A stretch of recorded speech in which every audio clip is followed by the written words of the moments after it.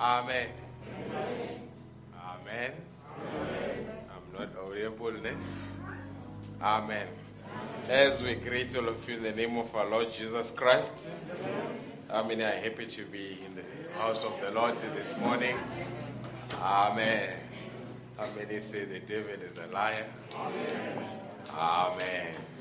We are happy to be here. God bless you. I see the father-in-law to Brother Moyo over there. Amen. Just wave your hand, so that they may see you. Amen. He's just turned 60, I'm told. Amen. You must just share with us what he's eating. Because he is looking young, he doesn't look 60. Amen. God bless you richly. Amen. It's just something that I wanted to say to the believers. Because we are at a prime location, and people normally see the board written Lighthouse Tabernacle. If somebody comes to the church and asks you for money, refer them to the elders. Are we together? Amen. The elders, they are equipped. They've got a sense of discernment. They can know whether if a need is genuine or not genuine. Are we together? Amen. Because sometimes people take advantage of a church. But Brother Brandon says the church is responsible for. The church is responsible for. Amen. So a visitor doesn't just stagger into church and say, I need money. So if you encounter such, just take the person to the deacons or the trustees or bring them to the pastor's office. We'll look into their matter. Amen. The reason I'm saying that is because we see an escalation of such incidences, and we just want to nip them in the bud, as they normally say. Amen. We're together. I hope you'll cooperate with me on that one. Without waste of time, let us turn to our Bibles, to the book of Genesis.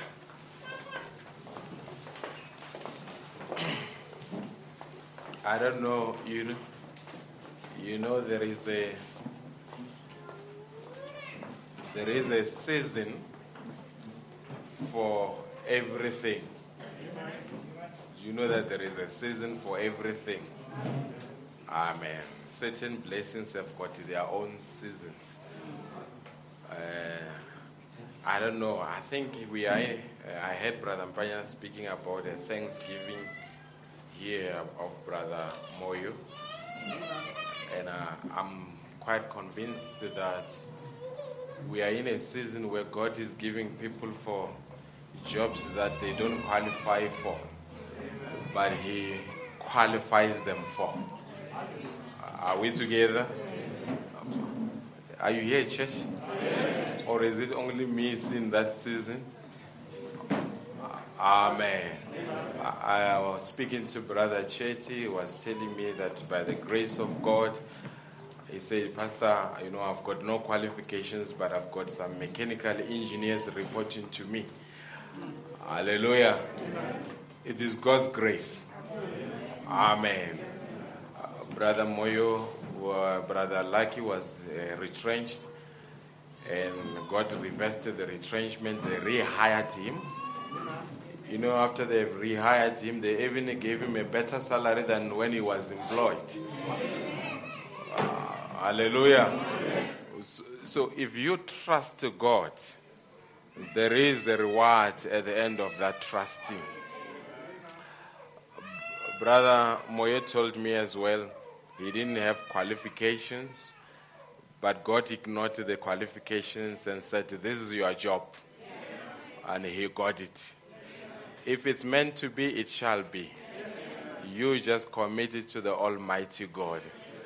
I don't know. Do you believe these things? Amen. Do you believe that God takes care of our needs? Amen. So I hope you believe that one. And then if you've got a need, you can piggyback on that one and say, if he has done it for that brother, God, you had much better do it for me. Amen. I don't want to rely on somebody's testimony. I need my personal testimony. Amen. Look, with God, he doesn't care whether you're a foreigner and how many South Africans are looking for that job. He bypasses nationalities. Amen. Favor is not fair. Favor is not fair. Amen. A lot of times when you receive favor is because somebody can look at it and say, why me? Why him? Amen. But you can say, if it's not me, then who else should it be? Hallelujah. Are you here, believers? Amen. I expected much better amen than that one. Amen. Don't be quiet on me this morning. Amen. Where do we start?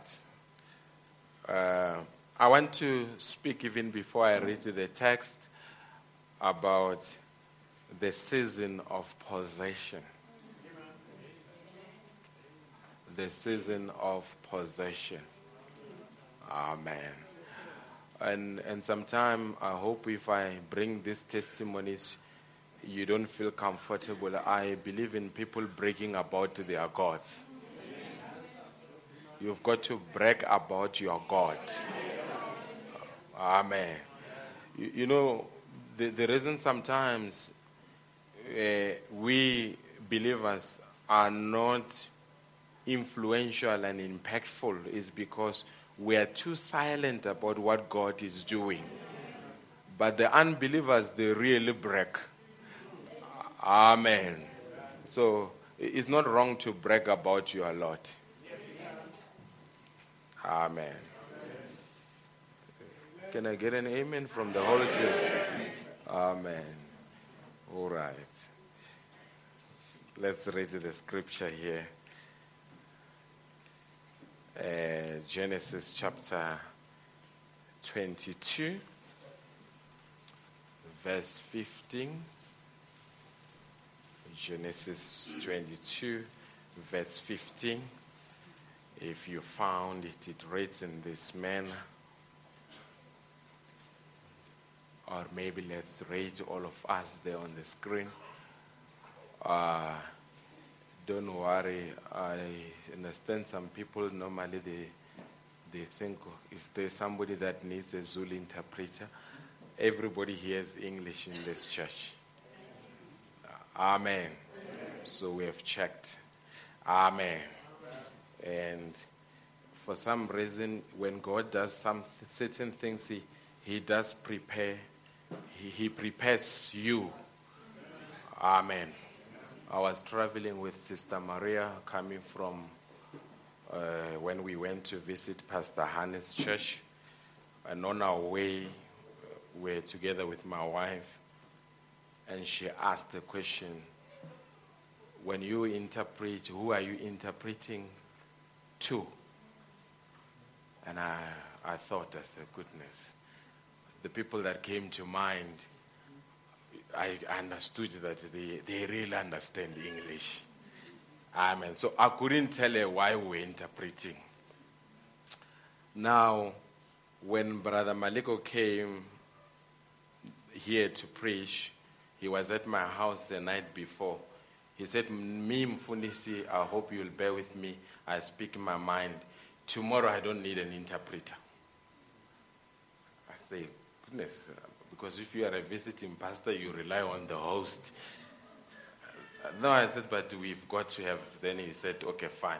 In the morning he said, I don't need one. Hallelujah. And I think God was preparing me.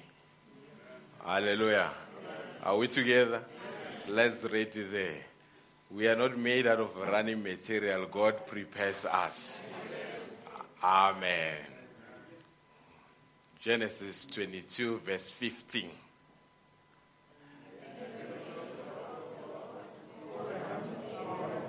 Okay. You know, I'm not into sport, but there are some sports fanatics. Amen. If you can, whatever popular teams that are there, if you can say, here is the manifesto or a mission statement for Leeds, and let's read it there. They will read it with some oomph because they believe in that one. Can I have some enthusiasm when we read these things? Hallelujah. Because you've got to see yourself in the scripture. When you read and see yourself, it must excite you. Let's read it there.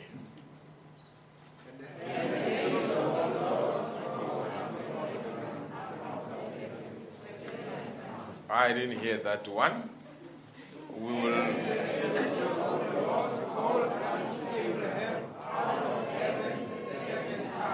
Okay.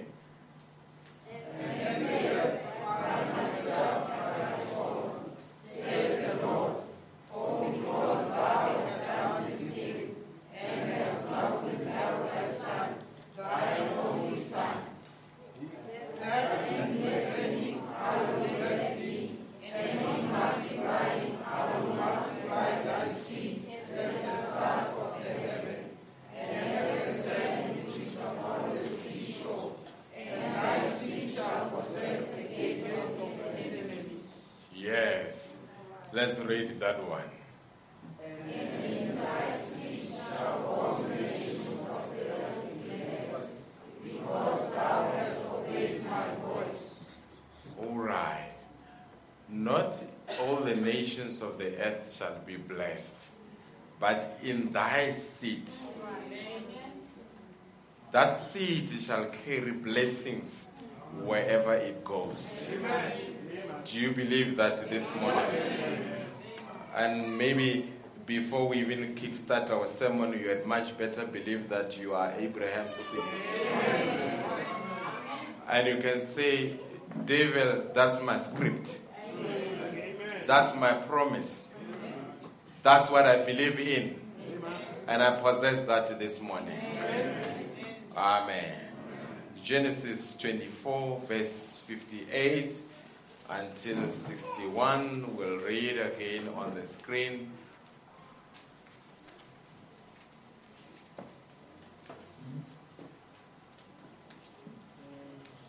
Yes, we can read it. And they called Rebekah.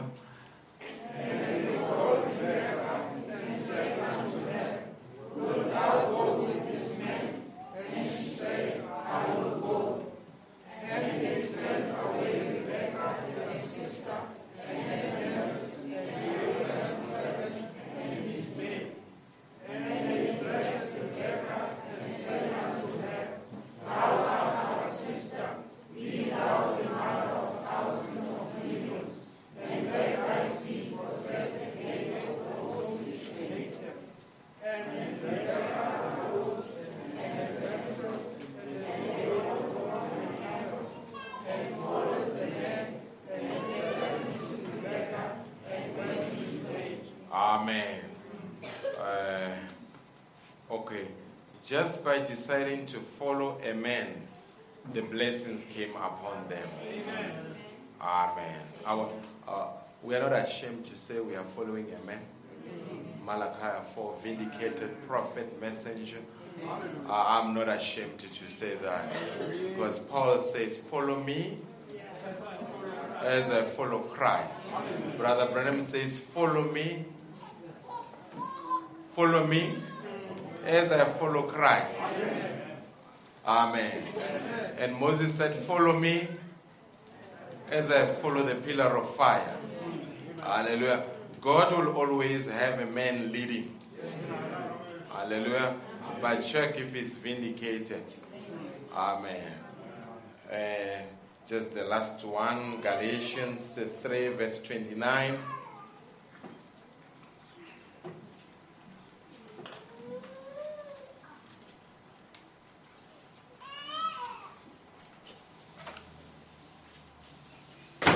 just only verse 29. Yes, and if ye be Christ, then are ye mercy, and heirs according to the promise. Amen.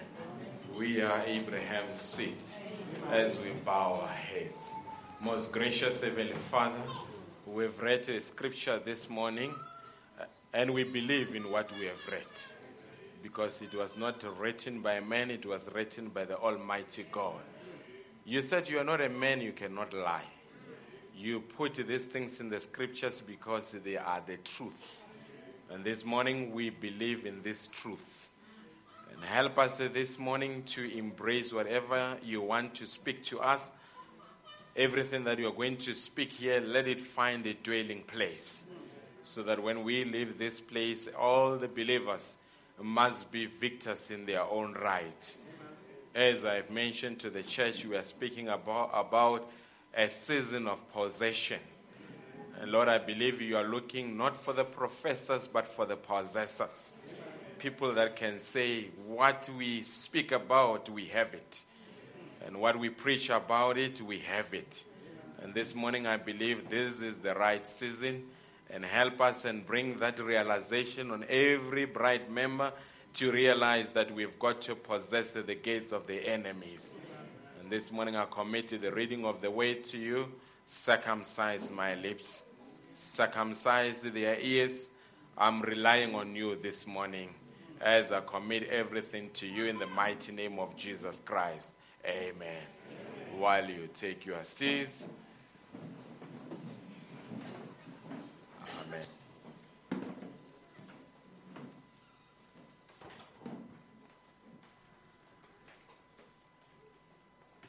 All right. Amen.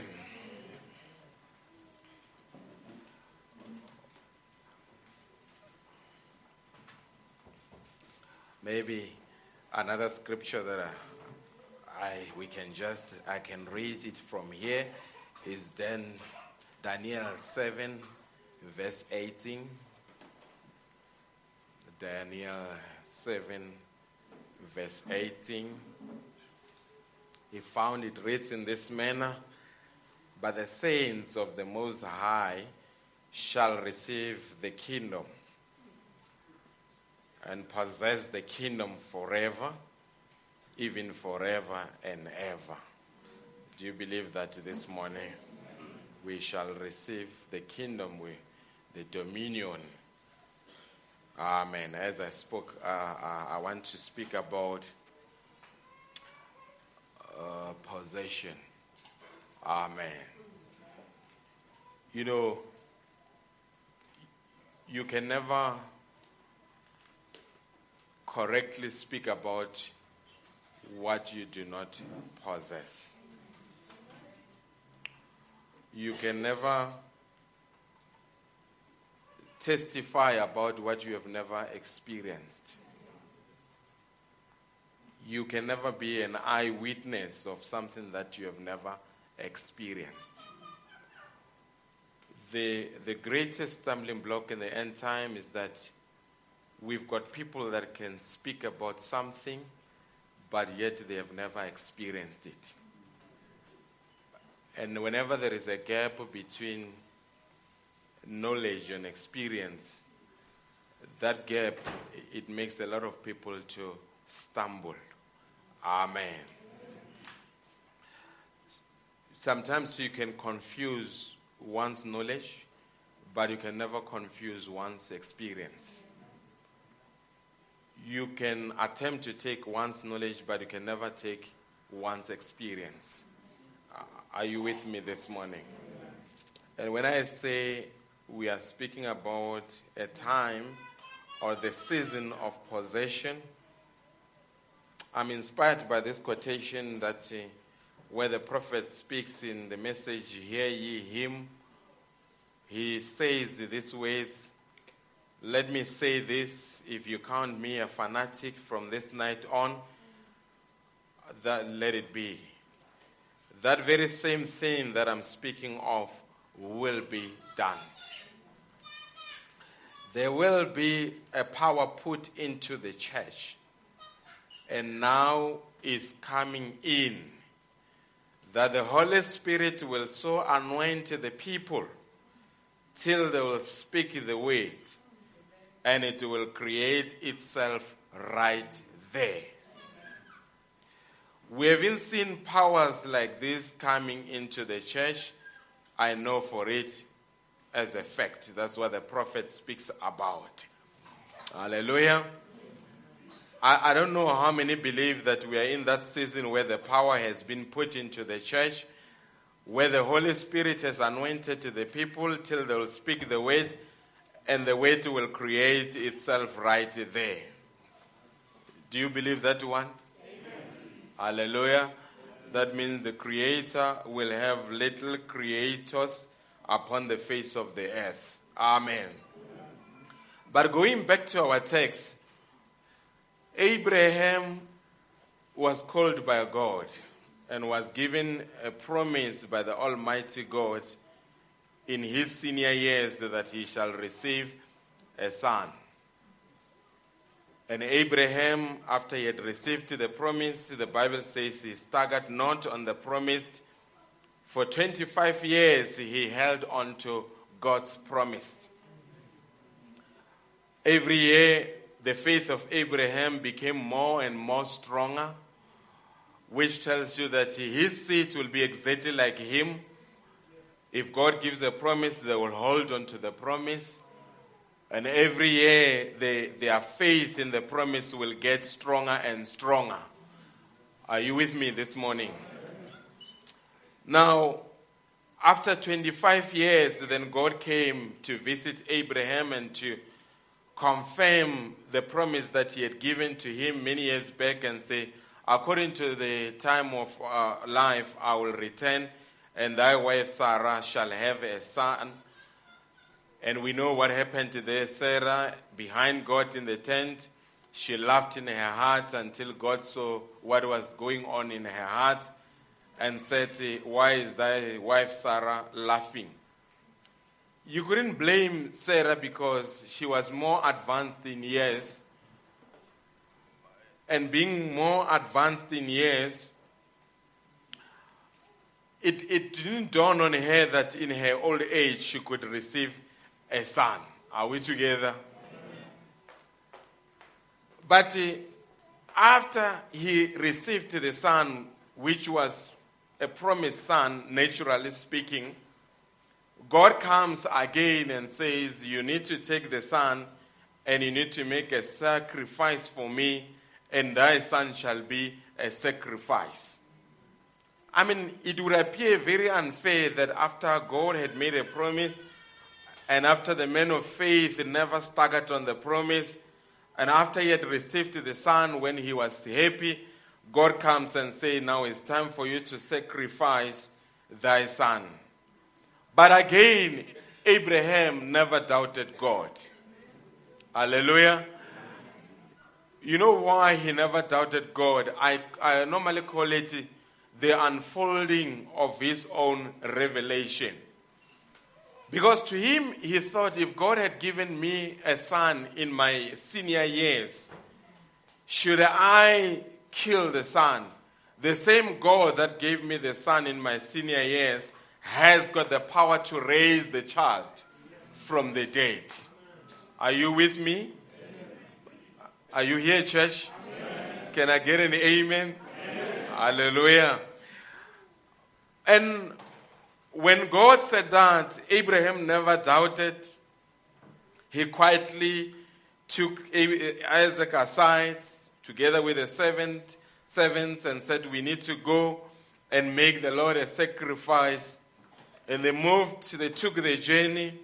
And along the journey, they realized that actually they did not have the lamb to offer the sacrifice for the Lord with. And they asked Abraham and said, but because we don't have a lamb, what is going to happen? Abraham said, the Lord shall provide himself with a sacrifice. Hallelujah. Though he spoke those words, naturally speaking, But I believe that every scripture or every verse in the Bible has got a compound meaning. Naturally speaking, he believed that God will provide himself a sacrifice. But we know that those words were prophetic because they were speaking about the coming of the Messiah as well. Are you with me? And when they went and got to a place where they had to sacrifice, the Bible says when they came across a certain spot, when they came at that spot, he said to the servants, remain here.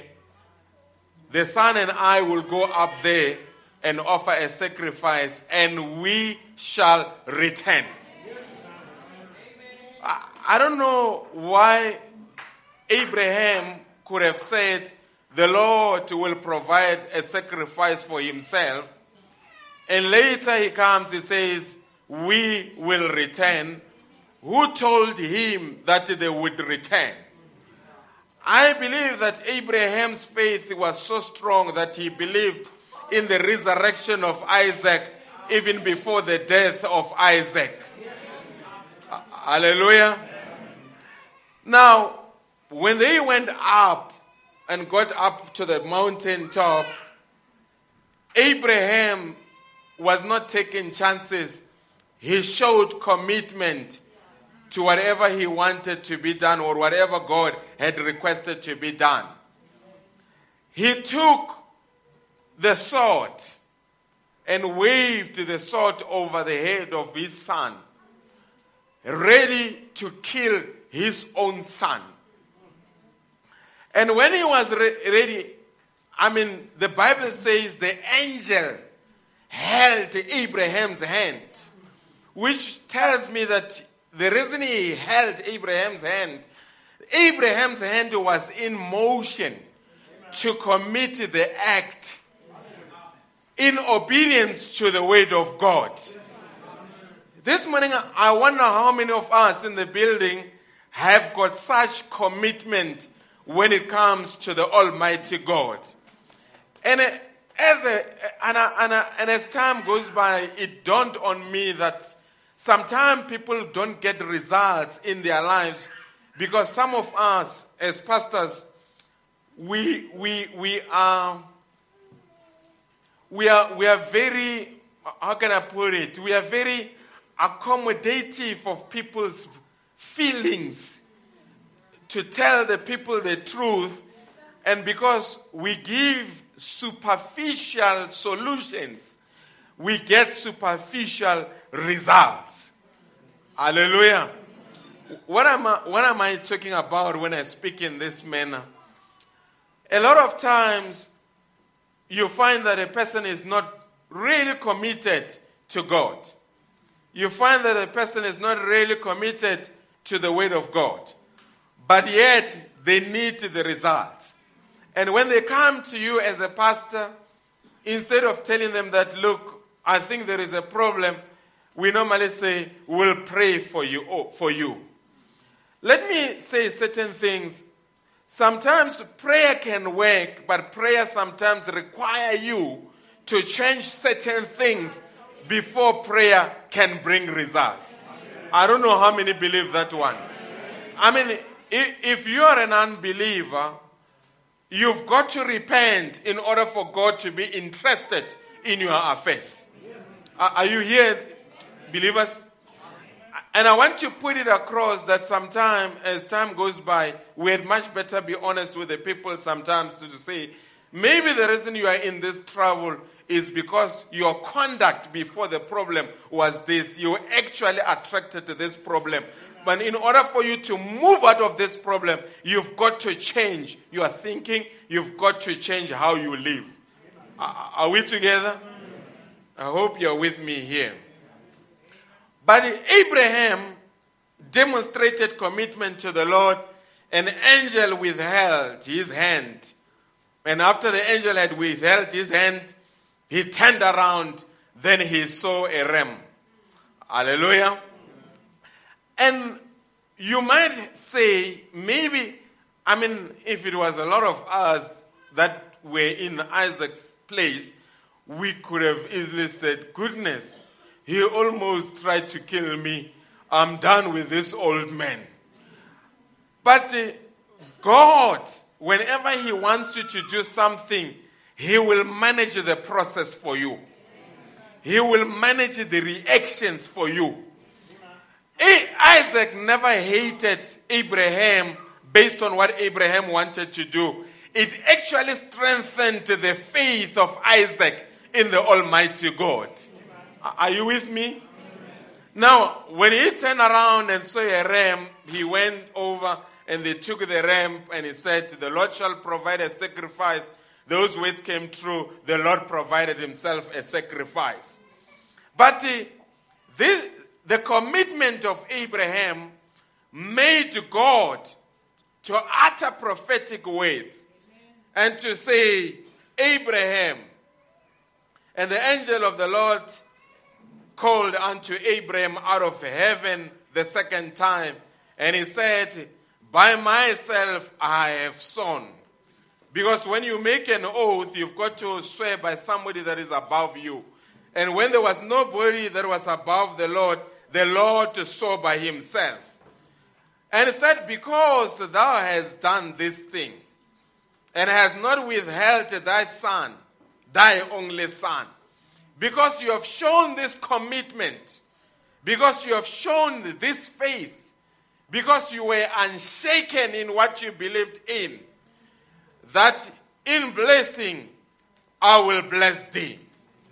In multiplying, I will multiply thy seed as the stars of heaven and as the sand which is upon the seashore, and thy seed shall possess the gate of his enemies. And in thy seed all the nations of the earth shall be blessed, because thou hast obeyed my voice. These words were uttered even before generations that came before Isaac could come into the scene. And I believe, or before I get to there, I believe the victories of Abraham's seed will not depend on their efforts, but will depend on the prophecy behind their lives. Are you here with me? Amen. Now, when we come to Rebekah had a strange meeting. He meets Eliezer, a man that she had never met before. And the man tells Rebekah that he was sent by his master to look for a wife for his son. And Rebekah took the man to her household.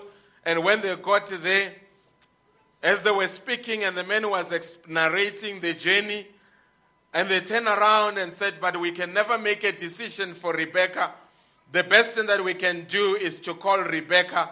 And they called Rebekah and said unto her, will thou go with this man? A man that she was not known to Rebekah, a man that she had never met before, a man that intended to take her to a place where she had never gone before, a man that wanted her to marry, a man that she had never met before. But by faith, Rebekah said, I will go. And when she uttered these words, then they sent away Rebekah, their sister, her nurse, and Abraham's servant, and his men. And they blessed Rebekah and said unto her, thou art our sister. Be thou the mother of thousands of millions. Let thy seed possess the gate of those which hate them. Hallelujah. There will be hatred against the seed of Abraham. There will be persecution against the seed of Abraham. But the prophetic word said, they shall possess the gates of their enemies. And Rebekah arose and her damsel, and they rode upon the camels and followed the men. And the servant took Rebekah and they went away.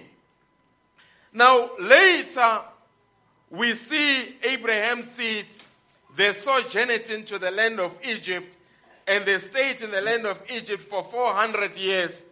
And when they were in Egypt for 400 years, them being in bondage never negated or took away the effect of this prophecy.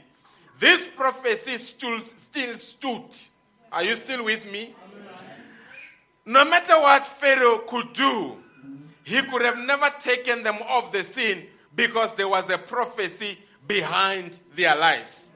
Are we together? And actually, it was not the rod of Moses that delivered them from Egypt. It was the prophecy that was spoken many years even before they could sojourn in the land of Egypt. It was not the skill of Joshua that brought the walls of Jericho to crumble down, but it was a prophecy that was spoken behind the Israelites because they were the children of Abraham. Are you still with me? And if we move along, we could say as well, they fought giants and defeated giants. But it was not because they were skilled in military affairs, but it was because there was a prophecy behind their lives. They went and shut the lion's mouth, not because they were skilled, but because there was a prophecy behind their lives. They were thrown into the fire, but they could never burn because there was a prophecy behind their lives. The devil wanted to take them out, but he couldn't take them out because the prophecy stood. And this morning I want to say, the devil wants to take you out, but I've got a news for him. He will never take you out because there is a prophecy behind your life. The devil will try to persecute you, but I'm here to tell you that it has never happened where God's prophecy behind the life of a believer ever failed. Are you still with me? When those words were uttered to Rebekah and said, "Be thou the mother of thousands of millions," this morning I believe that my name was included in that prophecy. And it matters not where I go. It matters not what I'm about against. But there is one thing that I know. When all is said and done, I shall possess the gates of my enemies. Folks, I'm here to tell you that we are not going to be defeated. Victory is part of our DNA. Hallelujah. There is a prophecy behind our lives. The saints of the Most High God shall receive a kingdom. This kingdom is not just a church movement, but it is a kingdom of the Almighty God. Wherever it goes, it subdues other kingdoms. And maybe let me bring you, and just so that you understand the significance of the gates, if I could have, I don't know whether is it, here it is. If you can just turn the fan around. In the Old Testament, we know that the gates, a lot happened at the gates. When Boaz redeemed Ruth, he did it at the gate. So that means redemption took place at the gate. Hallelujah. I think it was when David wanted to take Hosea's wife, if you remember very well, he said to Hosea, "You need to go to your house." And he never went to the house. He went by the gates and sat at the men by the gates. Because at the gate, it was a place where you received counsel. That is where matters were being adjudicated for, or where matters were settled for if there was a dispute. Are we together? It was a place of justice. It was a place of advice. It was a place of rest. It was a place of redemption. That's what a gate signified. Now, you could never, in the olden days, take the city without possessing the gate of the city. The gate signified power. The gate signified dominion. Now, when you look there, in the book of Nehemiah, we find that Jerusalem had 12 gates. And I just want to show you the significance of the gates as we move along. There was a gate called the Sheep Gate. Hallelujah. There was a gate that was called the Fish Gate. There was a gate called the Valley Gate. And there was a gate called the Dung Gate. And there was a gate called the Fountain Gate, and the Water Gate, and the House Gate, and the East Gate, and the Inspection Gate. Hallelujah. Amen. These gates represented something here. And I looked at them and I said, these gates, because you must remember the Old Testament was a shadow of the New. The Old Testament was a shadow of the New Testament. Are we together? The sheep gate, it signified that for you to come into the kingdom, you had to accept Christ as a personal savior. You had to accept that there is a perfect sacrifice that God had offered for your sins. Are we together? Amen. Through these gates, I'm just going to take you through the 7 church ages. You will see. When you look at the fish gate, if you remember, I can just pull a scripture where Christ called them and said, I will no longer make you the fishers of fish, I will make you the fishers of men. It speaks about discipleship. Are we together? So after you have entered in, then you come into the discipleship. The old gate, it speaks, the Bible says, remove not the ancient landmarks. Hallelujah. It speaks about the apostolic faith. Are you still with me? Amen. It speaks about the apostolic teachings. It speaks about apostolic foundation. Hallelujah. And when you come, there is a gate called the Valley Gate. The Valley Gate, it is during the Dark Ages where Rome killed 68 million Christians, where millions of believers perished based on what they believed in. Are you still with me? Now, there is a Dung Gate. After the persecution, we know the devil introduced, and I had much better said, a wrong doctrine in the kingdom of God is like a dung. Hallelujah. A dung is when they introduced things like purgatory. There's a lot of things that they introduced, Mary, the mother of God, all that nonsense that was introduced during the Dark Ages. But after the Dark Ages, there was another gate called the Fountain Gate. When it speaks about fountain, it speaks about a beginning of life. It speaks about the age of Reformation, when people like Luther, Wesley came and preached the gospel and pulled the people out of man-made systems. Amen. Then the other one is a gate called Watergate. How many believe that water signifies life? Amen. It speaks about an age of the fullness of the word. That is our age after the fullness of the word had come during our time. Are we still with me? Amen.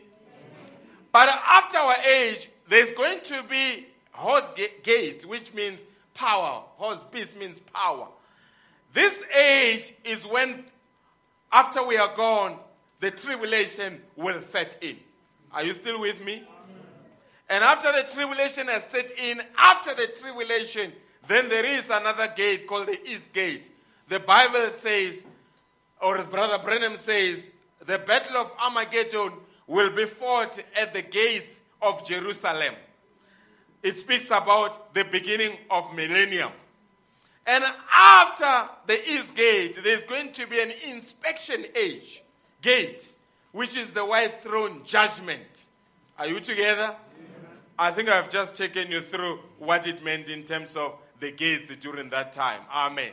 I said to the gates, if you want to note it down, Christ as the door, fish gate, discipleship, old gate, apostolic faith, before the Nassau era, Valley Gate, the Dark Ages, Dung Gate, false doctrines, Fountain Gate, Reformation ages, Watergate, fullness of the word, Horse Gate, tribulation period, East Gate, millennium, Inspection Gate, throne of judgment.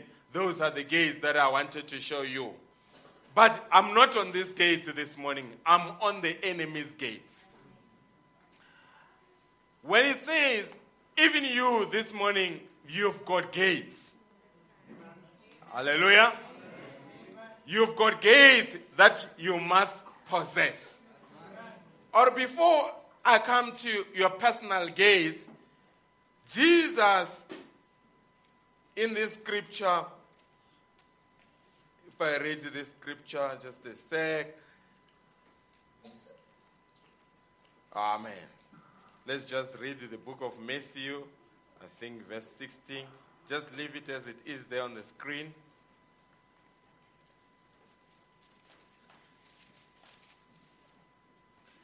The book of Matthew 16, verse 13.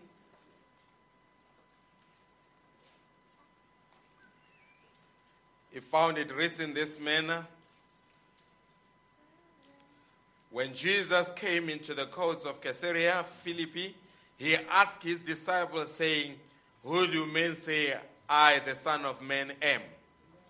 Then said, "Some say that thou art John the Baptist, some Elias, and others Jeremiah, or one of the prophets." He saith unto them, "But whom say ye that I am?" And Simon Peter answered and said, "Thou art the Christ, the Son of the living God." And Jesus answered and said unto him, "Blessed art thou, Simon Bar-Jonah, for flesh and blood hath not revealed it unto thee, but my Father which is in heaven. And I say also unto thee that thou art Peter, and upon this rock I will build my church, and the gates of hell shall not prevail against it." A gate symbolizes, before I come to this gate, just a sec. Amen. Don't worry. It's me that switched it off so that you must not be distracted by the screen. I will bring it back. Amen.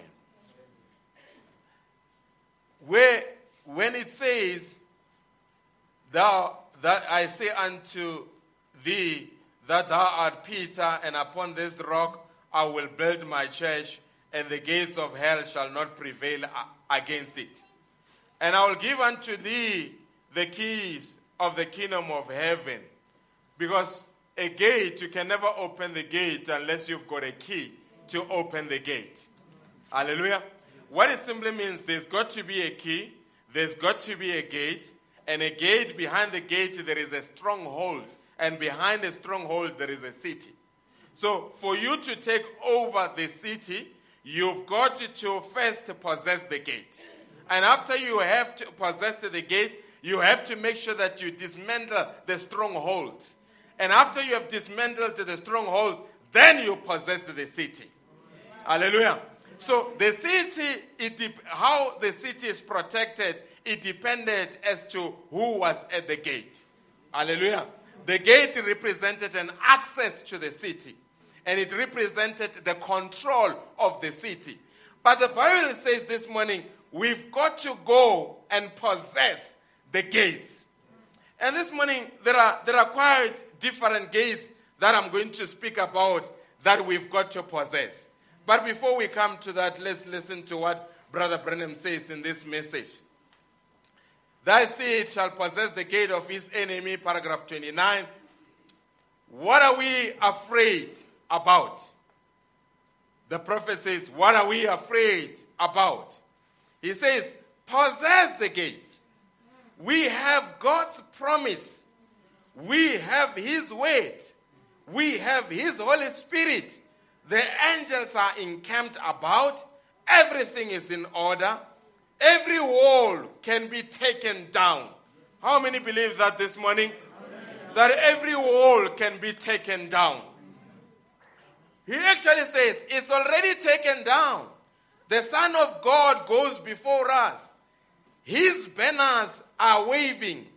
There is nothing that can stand in the way of a saint going to meet a promise of God. Death cannot stop it. Do you believe that the gate of hell or of death was possessed? Do you believe that, believers? The grave can't stop it. Do you believe that the gate of grave was possessed? The devil cannot stop it. We are more than conquerors. Sickness is conquered for you, friends. Death is conquered for you. Unbeliever, won't you receive him? Habits have been conquered for you. Temptation have been conquered for you. You say, I've got temper, I can't get over it. Hear me out. It's conquered. He has already conquered the great final seat of Abraham. There is no more conquering to do. He is conquered for us. This morning, this battle that we are fighting has already been won. The enemy that we are fighting against has already been defeated. All we are here to do is to possess the enemy's gates. And hear me out, believers. The difference between the Joshua generation and the Moses generation, the Moses generation recited what they knew, but they were not possessors. They moved around and wandered in the wilderness for 40 years. But when the Joshua generation arose, they were not interested in just moving around aimlessly. They wanted to get over and possess the land. And I'm saying God is raising the Joshuas of the hour. And you had much better believe that you are one of the Joshuas of the hour. The people that will possess every inch of the ground. Are you here, believers? We are not going to judge you based on how many quotations of the prophet you know. But we are going to judge by the results that you get in knowing those quotations. What I'm simply saying, let us just not be readers, but let us be possessors. Let us just not be church members, but let us go and possess every inch of the ground, because it has already been granted unto us. How many believe that, and how many can say amen to that? The land is yours. It's already given out. You've got to stand up and go and possess the land. But it needs people that are determined. It needs people that are courageous. It needs people that know what they are entitled for. And I want to say, every gate this morning can be possessed. Why am I saying that? Because there is a promise. And God's promise shall never fail. How many believe that? God's promise shall never fail. If God said it, believe it, accept it, it shall be so. Hallelujah. And I believe this morning I'm speaking to a seed of Abraham. And how would you know that you are a seed of Abraham? Because it's not something that you just hear in your eardrums and jump up and down and say, I'm the seed of Abraham. No, sir. There's got to be a vindication that you are indeed a seed of Abraham. Abraham, during his time, we see him when God came down, as we spoke on Wednesday on who is this Melchizedek. He met Melchizedek. And every seed of Abraham shall meet Melchizedek. Are you here with me?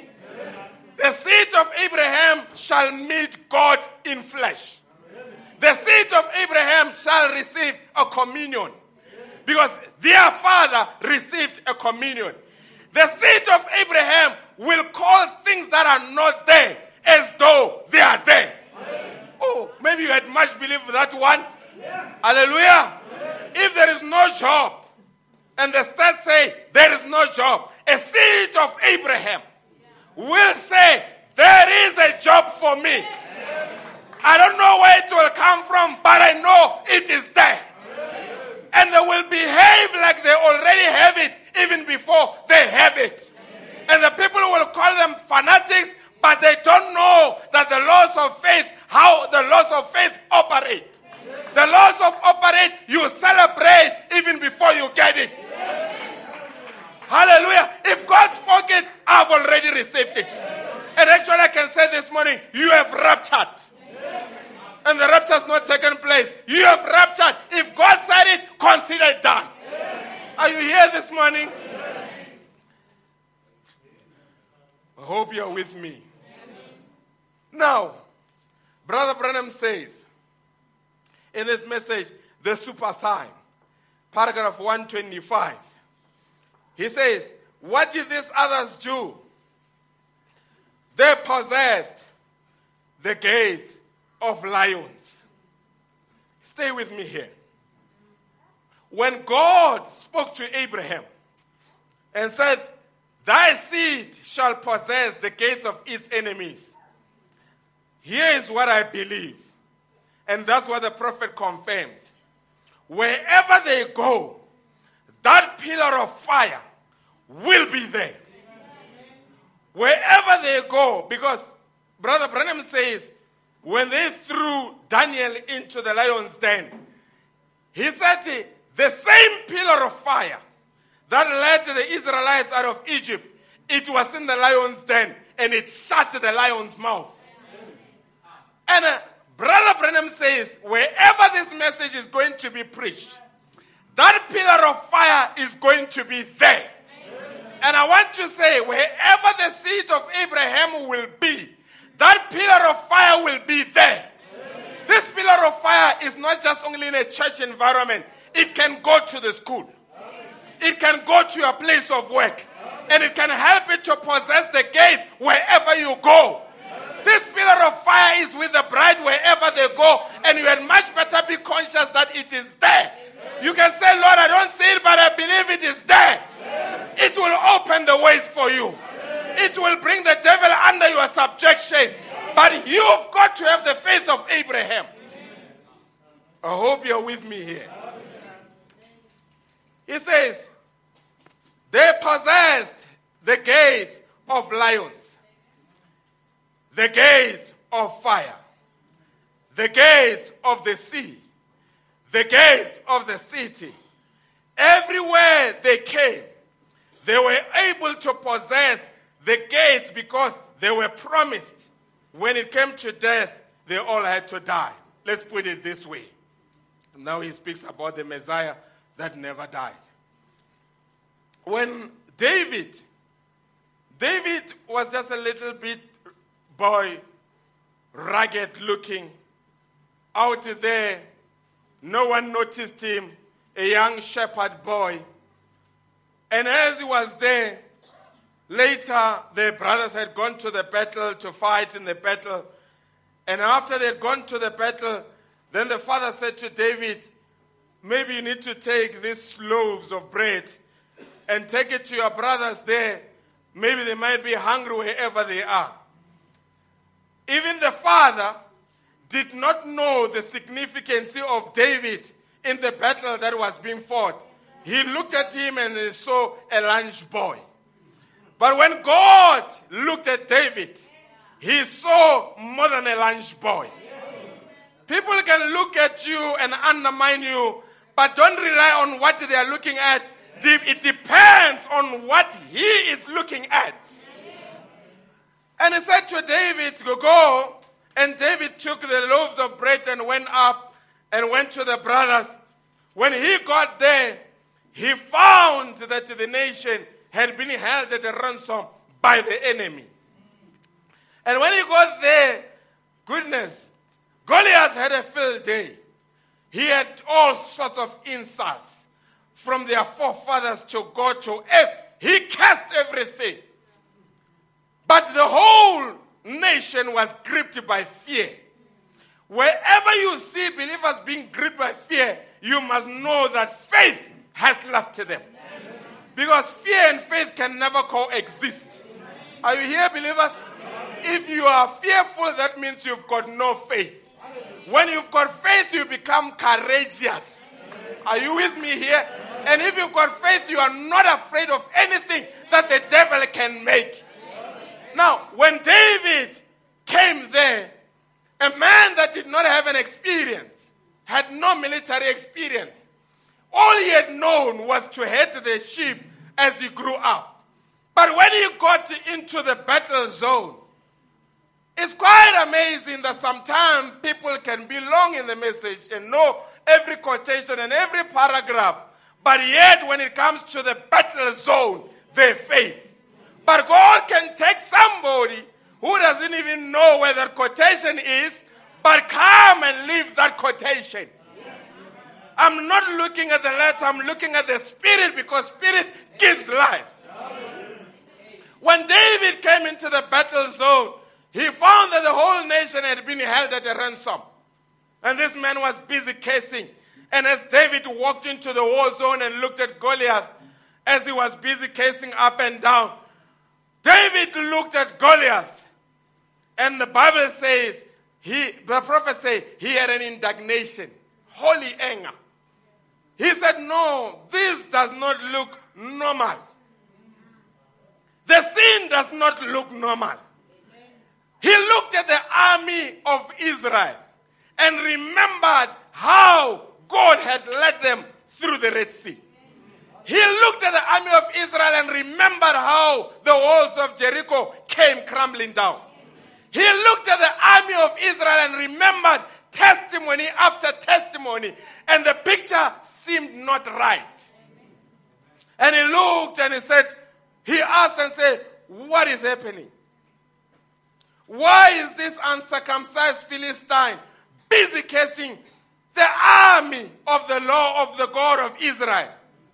I can imagine some might have said, shh, don't make a lot of noise. This man, he might even point us out. Shh, even the brothers quietened down David.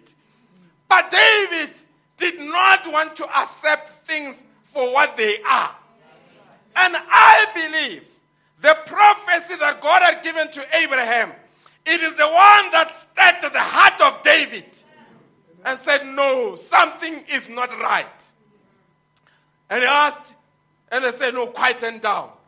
But he asked, and they said, quieten down. But he said, no. I can not leave it as it is. I want to go and take this man head on. And they brought David to Saul. And Saul looked at David and looked at him and undermined him. He looked at him and he saw a little boy. He must have felt pity for him. But David said, I'm going there. But Saul says, before you go there, here is a military regalia. Put on this armor. Take this sword and go and meet him. And after he had put on the armaments or the armor of Saul and moved down, he felt that something was not right. Because when he met the bear, he did not have that shield of sword. When he met the lion, that sword was not there. The slingshot was there. Always stay with something that was tested. The word will defeat the enemy at the Red Sea. Will defeat the enemy at Jericho. Will defeat the enemy in the lion's den. Will defeat the enemy in the fire. Will defeat the enemy anywhere, anytime, under any condition. It is proven, folks. Then he looked and said, no. I will not go. He came back and gave it back to him. And he moved down and he took his slingshot. A man of faith. He looked at the enemy. The enemy was protected. He had brass all over. Somebody looked at Goliath and saw protection.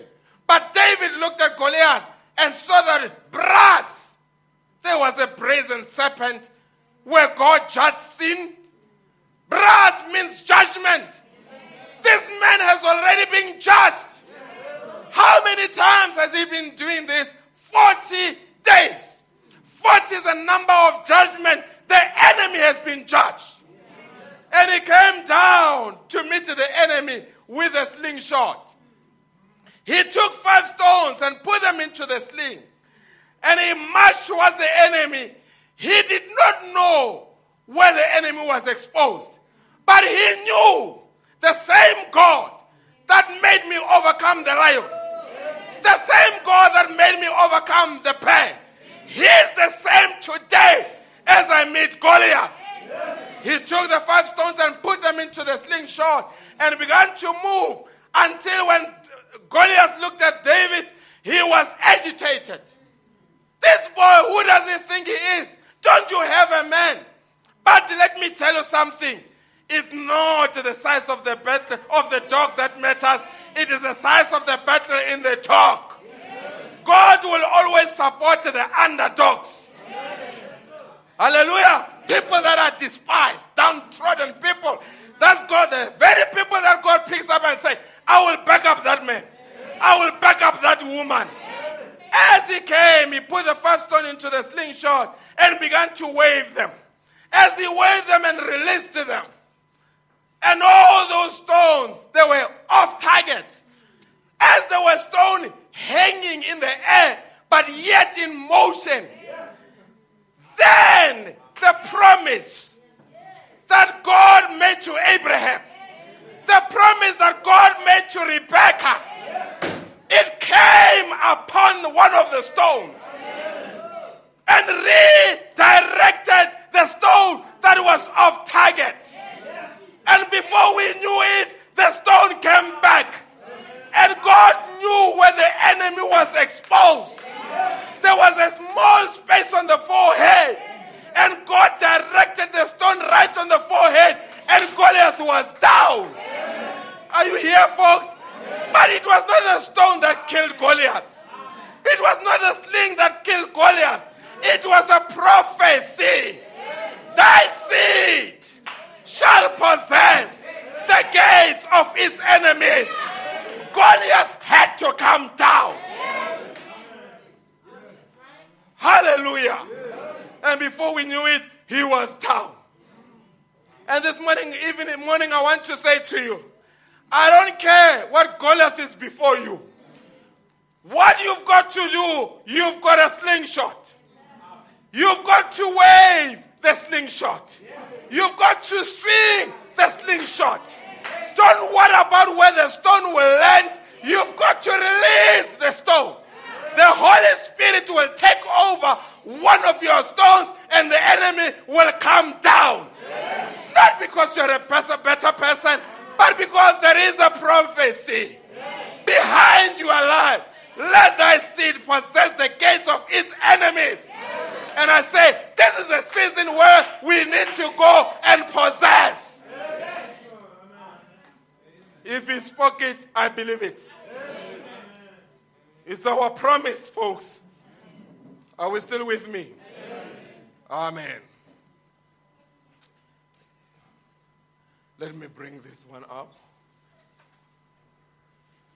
Okay, I took it. Just a sec.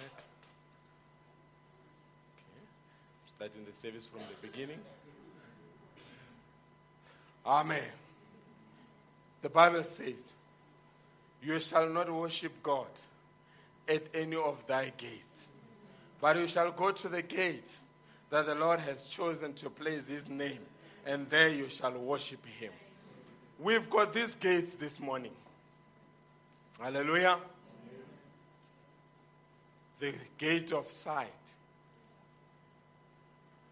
And I want to say this to you, brothers. The devil in the end time, he has made things accessible to us that were never accessible in days past.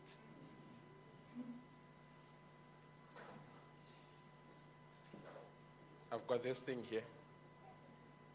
It can be a good tool, but it can be a devil's tool. And I want to say this to you, brother. There's never been a time where pornography is as readily as available like in our time. Our cell phones, our iPads and our laptops, they've got things that are moving there. And let me tell you something. Pornography is an addiction. I'm speaking to brothers. Will you bear with me for a few minutes, sisters? It's an addiction. because it thrives on a perverted, it thrives on a lust. If you can be exposed to a pornographic material, it hits your subconscious mind. To take that image out of your mind can take years. Are we together? So, this is one of the gates. I thought you would say amen. Amen. Hallelujah. This is one of the gates that we've got to possess. What we look at. Hallelujah. And just check what is on your computer. Just check what are you consuming on the internet. It may be the very thing that makes you to live a less victorious life. And I will put it for what it is. It can even destroy your marriage. Young men, it can destroy you even before you get into marriage. Stay away from that filth. Can I get an amen on that one? Amen. Amen. Another gate is a gate of hearing. You hear something, but it never leaves your subconscious mind. You've got to guard as to what you listen to. Hallelujah. Brother Branham says, he used to refer to rock and roll, but today I refer to hip-hop. 3 minutes of listening to hip-hop can take your child down the path for many years that it may be difficult to bring them back. 3 minutes listening to hip-hop without the Holy Ghost, you'll never come out being the same. How many believe that music has got spirits? Amen. Hallelujah. And we had much better say it, even some of the gospel music have got spirits. And maybe I need to say and slot it right here, brethren. Before we check this music and sing this music, sometimes we've got to check whether the inspiration behind music. Don't just go into Kumbuk and say that is the music. It may be a demon-possessed CD that will come and mess up your family, mess up your children. But this morning I say, we are possessing the gate of music. We will take the wrong music out of our houses, even if it is preaching about Jesus.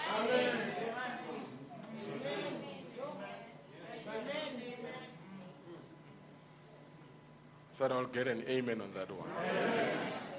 Amen. While I'm at it, let me just dismantle it. Hallelujah. Yes, there are some songs that are not sung by believers, but are inspired. The song that says there is a fountain filled with blood, it was not sung by a message believer. A man committed suicide after he had sung the song. It's a beautiful song. The prophet sang it. But you've got to have discernment. Hallelujah. I mean, I don't know whether I will preach my likes or dislikes this morning, but there are some gospel artists in this country, they irritate me. Even when I look at them, I say, this is not a gospel. I even had another one, they were asking him and say, but you are singing gospel music, but you are living this kind of life. He says, you must remember this is business.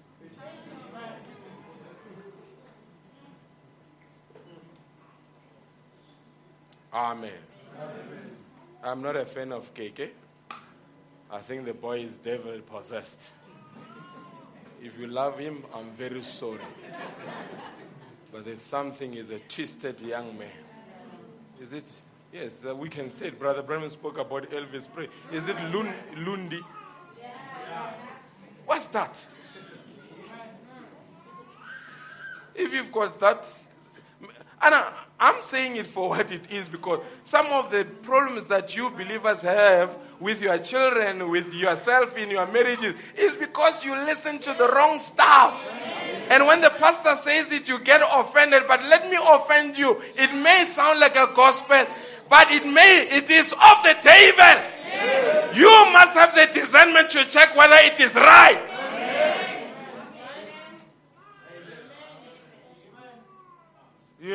Well at it, don't forget the devil was a better singer in heaven. And let me tell you, he has not quit the career. He is still busy with music today. And he prefers gospel music than any other music. But I thank God that the prophet came and believers have got spiritual discernment.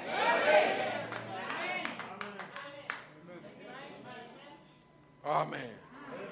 Yes, you can buy it, but have a discernment. Check what goodness. It's a joy celebration. Oh, today I'm going to offend people. Bear with me. How do you say it's a gospel music? And you bring a chap like Somizo. Yes. Where's gospel in that?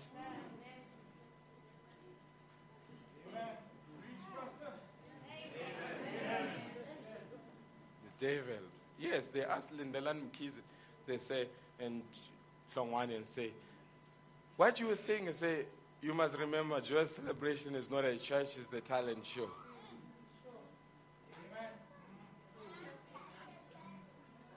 There may be some songs that are a blessing, but I'm saying you've got to be careful. You've got to be careful. Amen. Are you still with me? Amen. What you hear. What you hear. Maybe let me go there. I think I moved quickly here on site. Believers, today you'll bear with me. Television is still of the devil. And it will be of the devil as long as we are here. Hallelujah. I told another brother, say, if you can tell me that the television is off Underworld, there you'll have a big amen. But people don't want to go there.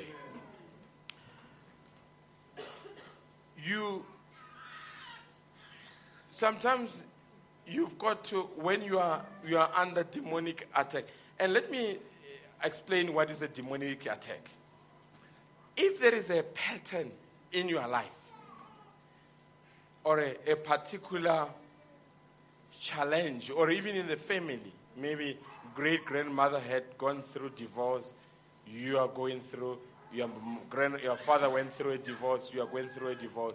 It's a pattern in the family. It reflects a demonic attack. If there is a sickness in your house, your grandfather had this sickness, your grandfather had this sickness, you've got this sickness, it's a demonic attack. I'm saying if there is a pattern, this one in his family, he had money, he lost it, you've got money. You know, some people, they just lose money. Hallelujah. And you lose money. It may be a demonic attack that is financial in the family. But you, because you are a message believer, we are here to empower you to break those curses in the family. But I cannot help you to break them unless I become honest with you. Sometimes things that we watch, if you watch what your great-grandmother watched, and you watch what your father watched, and what you are watching, you will have the same vulnerability. But you've got to change what you listen to. You've got to change what you watch. You've got to change what you say. Then it changes your environment. Are you here?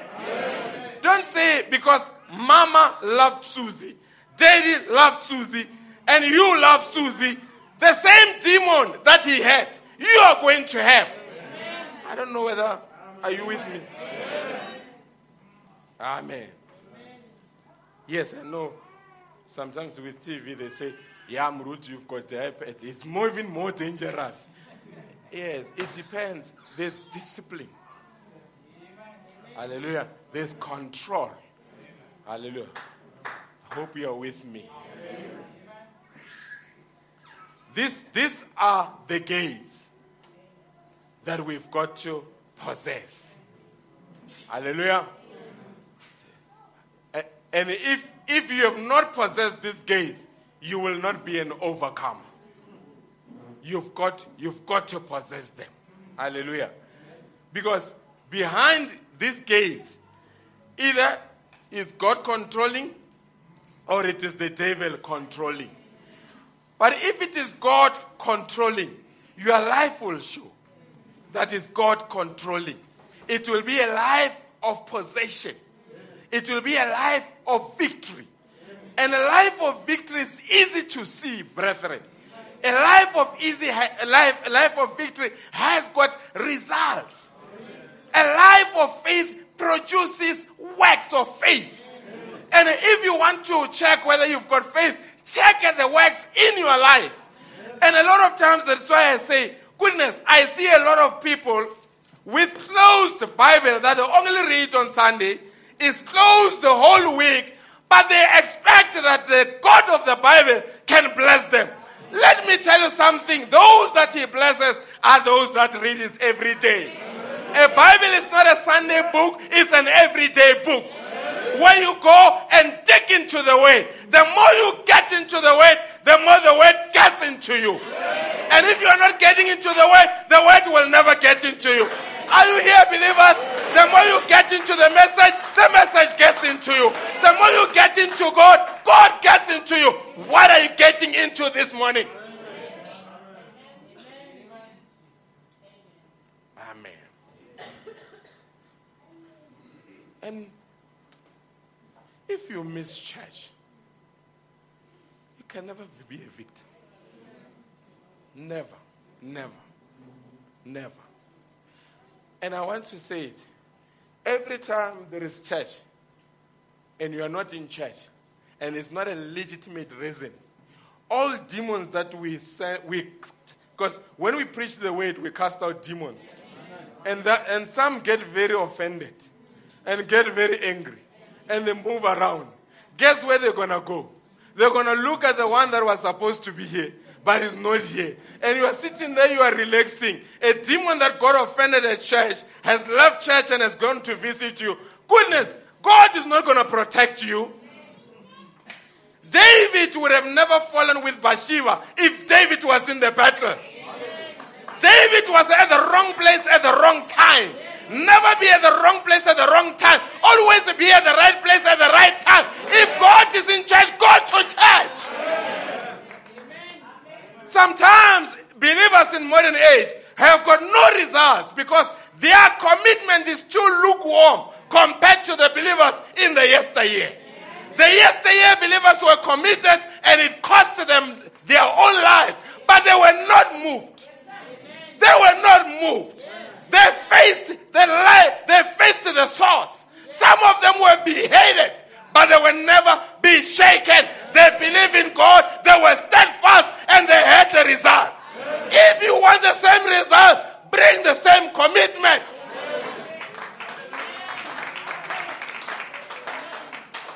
You can't have a student that comes twice a year at school and expect that he's going to achieve distinctions. No, say. It is those that are there daily. It is those that go to the teacher and say, I did not understand yesterday. I did not understand today. Those will achieve the result. The same with believers. Those that go to God daily and say, God, today I'm going at such and place. I need you. A lot of believers don't pray anymore. Prayer is gone. How are you going to possess without prayer? Hallelujah. And prayer, I'm not just saying words that you just utter in passing.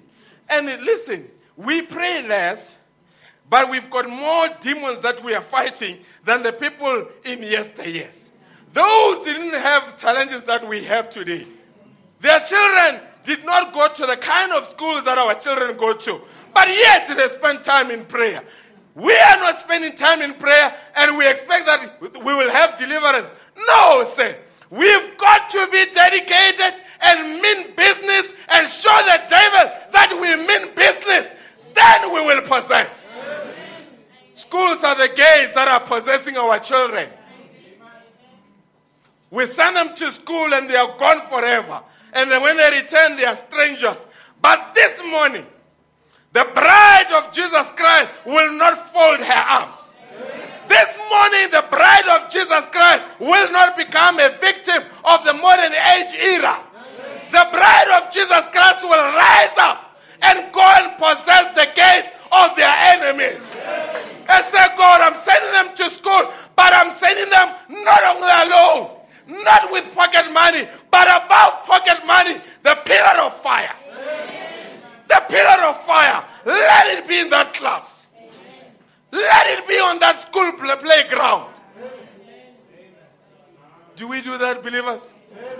Do we do that, believers? Or we just send them? We are more worried about the pocket money than whether they've gone with God to school. After they've gone, sisters, some of you are not working. I don't say you don't do anything. I've realized that actually being a housewife is more challenging than being a man that goes to work. Yes, I've seen it. It's very challenging. There's a lot going on. I wouldn't be one for a day. I won't survive. I've got no capacity to survive. Don't ever think that because your wife is not going to work, is not doing anything. There's a lot going on. There's a lot going on. But yet, sisters, while you are at home, pray for your husbands. How many demons do they meet in workplaces? But if they've got a woman that is praying at home, hallelujah, that sends a prayer after the husband, no demon will stand before that husband. What I'm saying, for us to possess, we've got to go and re-establish certain family ordinances in our families and make sure that the family altars are restored. And when they are restored, then we can claim victory on every ground where our foot steps on. Are you here, brothers? Amen. Don't just worry that he's going to make money. He may never come back. Yes, sisters, it's much better. There are many women that are after your husband. Even if you think he's useless. Yes, some women, they think my husband is too useless. There's not even a woman that can want my husband. No. We live in a twisted generation. But when your prayer goes after him, wherever he goes, he just irritates this twisted modern era Jezebel, and they don't know. That man irritates me. That not only it's not him, it's your prayer at home. They look at him and they get irritated because he's a son of God. We are not going to leave this world like our marriages will be sorted out. Can I get an amen here? Our marriages are going to be sorted out. Our children are going to be sorted out. Our health is going to be sorted out. Every area of our life is going to be sorted out because we are the children of Abraham. Yes. So sometimes when they retrench your husband, sister, it's not because maybe God wants to move him. There is some other Jezebel that is after him. Because all things work out for good to them that? Yes. The footsteps of the righteous are ordered? Yes. When God says that his son is in danger and you are praying for his son, he moves the son out of that environment. He may not understand it, but it's God migrating him. Are you with me here? Amen. See, brothers are not aiming. They look like they are shocked. Yes, sister, you must pray until wherever he goes, they get irritated. Like, I went at Logamo, live here. That is your prayer waking. Say, that's my husband. I lay a claim on him. He's mine. I thought I'll get an amen from sister. Oh, you must protect your personal property. Yes. Your husband is your personal property. You must say, he's mine. And you young men that have not married, I must give you a tip. If you can marry the right woman, you've already won half of life's battles. If you made a wrong one, you have already lost half of life's battle. I don't know. There's a single brother that says it's true. Amen. I'm glad he said it's true. Are we together? Your wife is an asset. Do you know that if you mistreat your wife, your prayers will hit the roof? God is not going to answer you. And goodness, today you allow me to preach. Let me preach. Some people, this message is vast. We've got a lot of things that we are preaching. But some men, the only thing that they've had from the seals, from the serpent seed, from rapture, they've just heard that a man is the head of the house. That's the only thing that converted them. And those ones are holy on Sunday, but devil from Monday to Friday, mistreating their wives. Let me say, if you mistreat your wife, God is not going to hear your prayer. You must treat her like a daughter of a king. Then God will see you as his son. And it starts by living right for him, for her, even though she's not there. Amen. I've gone fainted. Understand. Amen. It involves living right for her. When a man lives right for God and lives right for his wife, there's not even his single plan that will fail.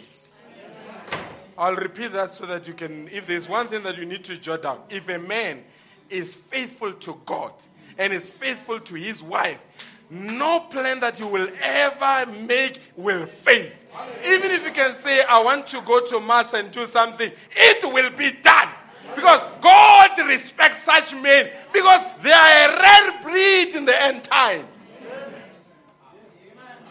They are a scarcity in the end time. Men of honor. Men of integrity. Men whose daughters look up them and say, if I get married, I want a husband like my daddy. He's an upright man. He's a man that leads his family. He's a man that prays for his family. Even demons know they cannot come to my house because daddy is right with God. We need such men in the end time. And I'm here to confirm the ministry of William Branham can produce such men.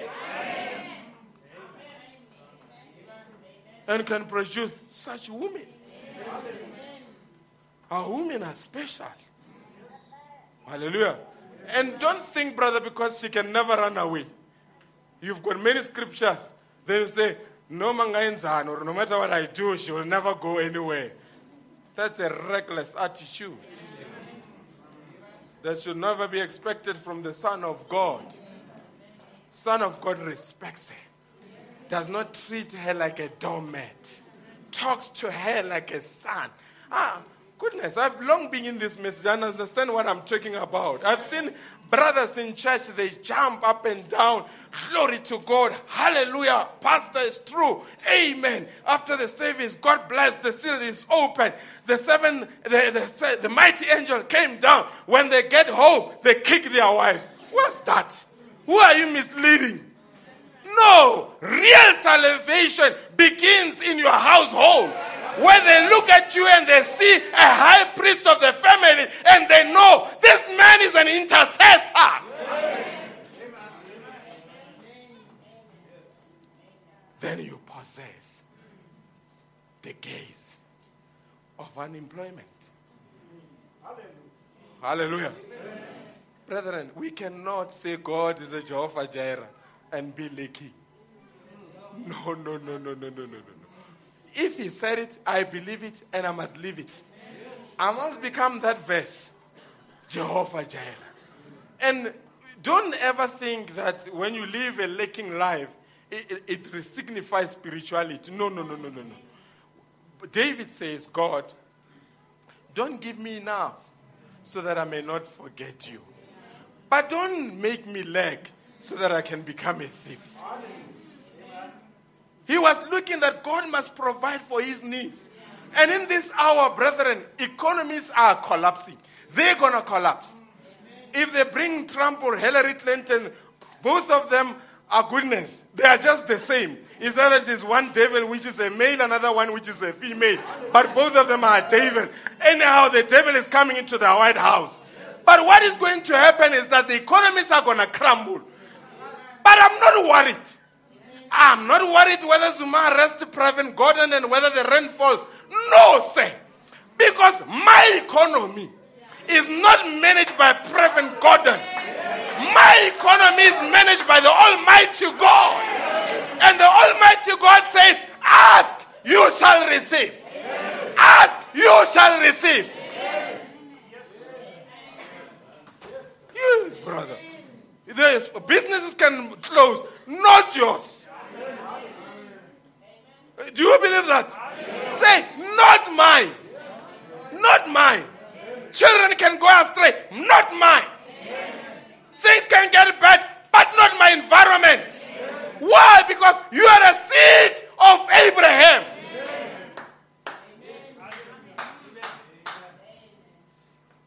And Abraham was not a beggar, folks. No. God provided for his needs. Abraham never avoided a private call. If he did, he would have missed Melchizedek. God is a provider. And I think we need to start possessing every inch of the ground. But you know why? Maybe you'll be amazed, some of you. And I will say, it may sound, I don't know how it will sound, but I feel led to say it. Amen. When you are a church, and God wants to take you somewhere, he will realign things. He will move people in. He will move others out. Because he wants to take you somewhere. Jesus, when he prayed, before he could pray for another sick child, he said, he asked everybody to leave and remained with believers, with disciples.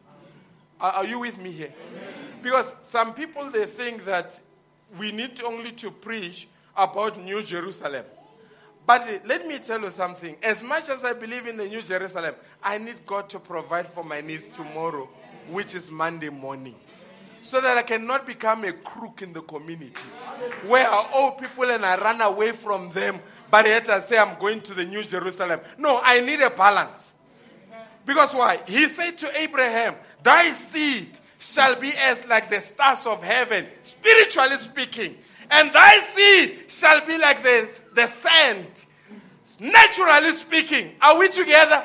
So the blessing of Abraham will go naturally, will go spiritually. And no message believers will never say amen to that. Amen. But you agree with me? Amen. Amen. I think there's a sick child, but we rebuke that spirit in the name of Jesus Christ. Amen. Are we together? So we need to possess every inch of the ground and be people that have results, and God will bless us. Amen. And some of you wonder why I love Zimbabwe. It's because believers there, the economy crumbled, but they never crumbled. They tapped into another economy. And I say, if they can do it, you can do it. God bless you richly as we stand up.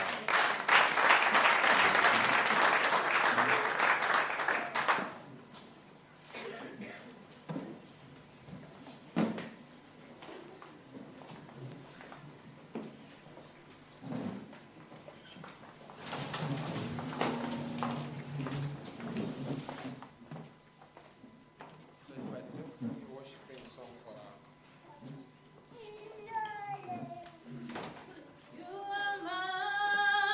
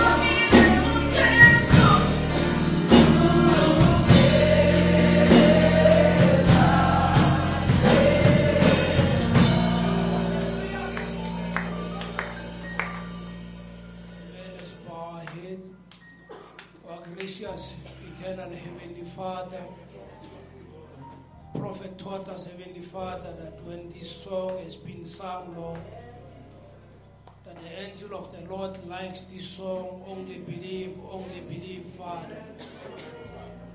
Father, it reminds us of what the Bible says, Heavenly Father, that we must have faith like children, Lord. Heavenly Father, that all things are possible, Heavenly Father. Mighty Jesus, that's what we have learned, Almighty God, that this is the season of possessing, Lord. Heavenly Father, that we may claim everything, Heavenly Father, that belongs to us, Heavenly Father. Mighty Jesus, this afternoon we stand here, Almighty God. We say, Heavenly Father, all that belongs to us, Heavenly Father.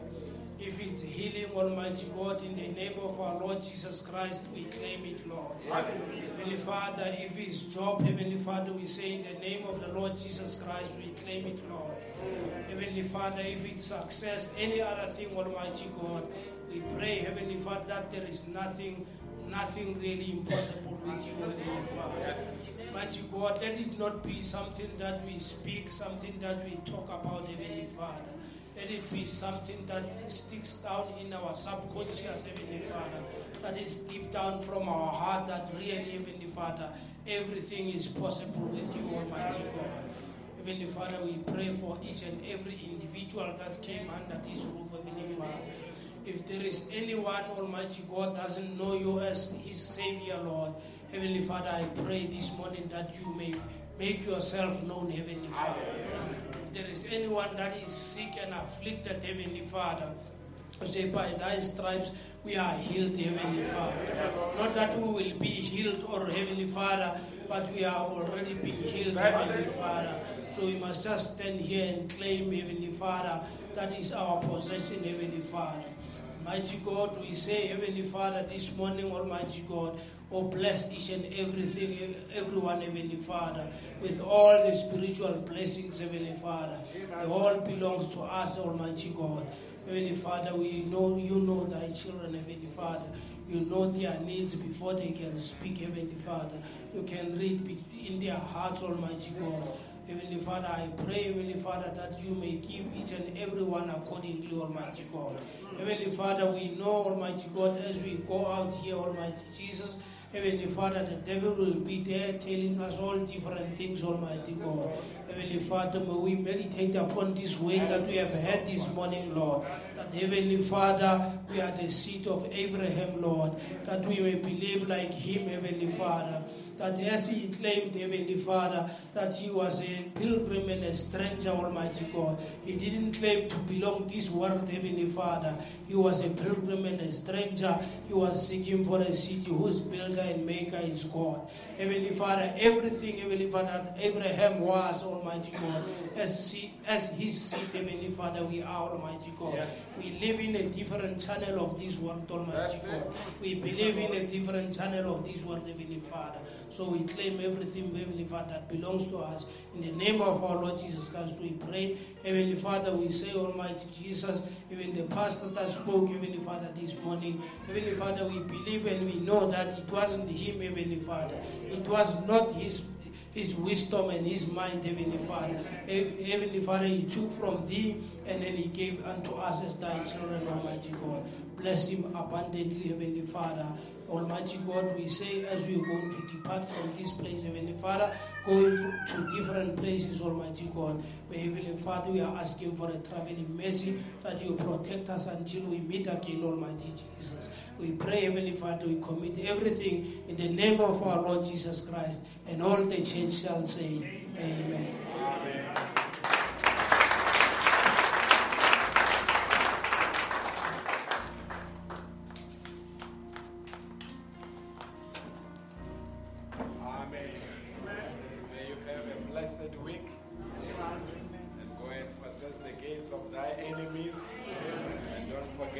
Abraham's seed.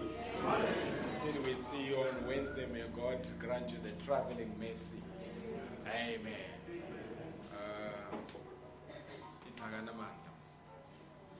The devil is powerless. Hallelujah. Yes, how many believe that the enemy is powerless? Amen. Amen. we can possess every inch of the ground. Amen. God bless you.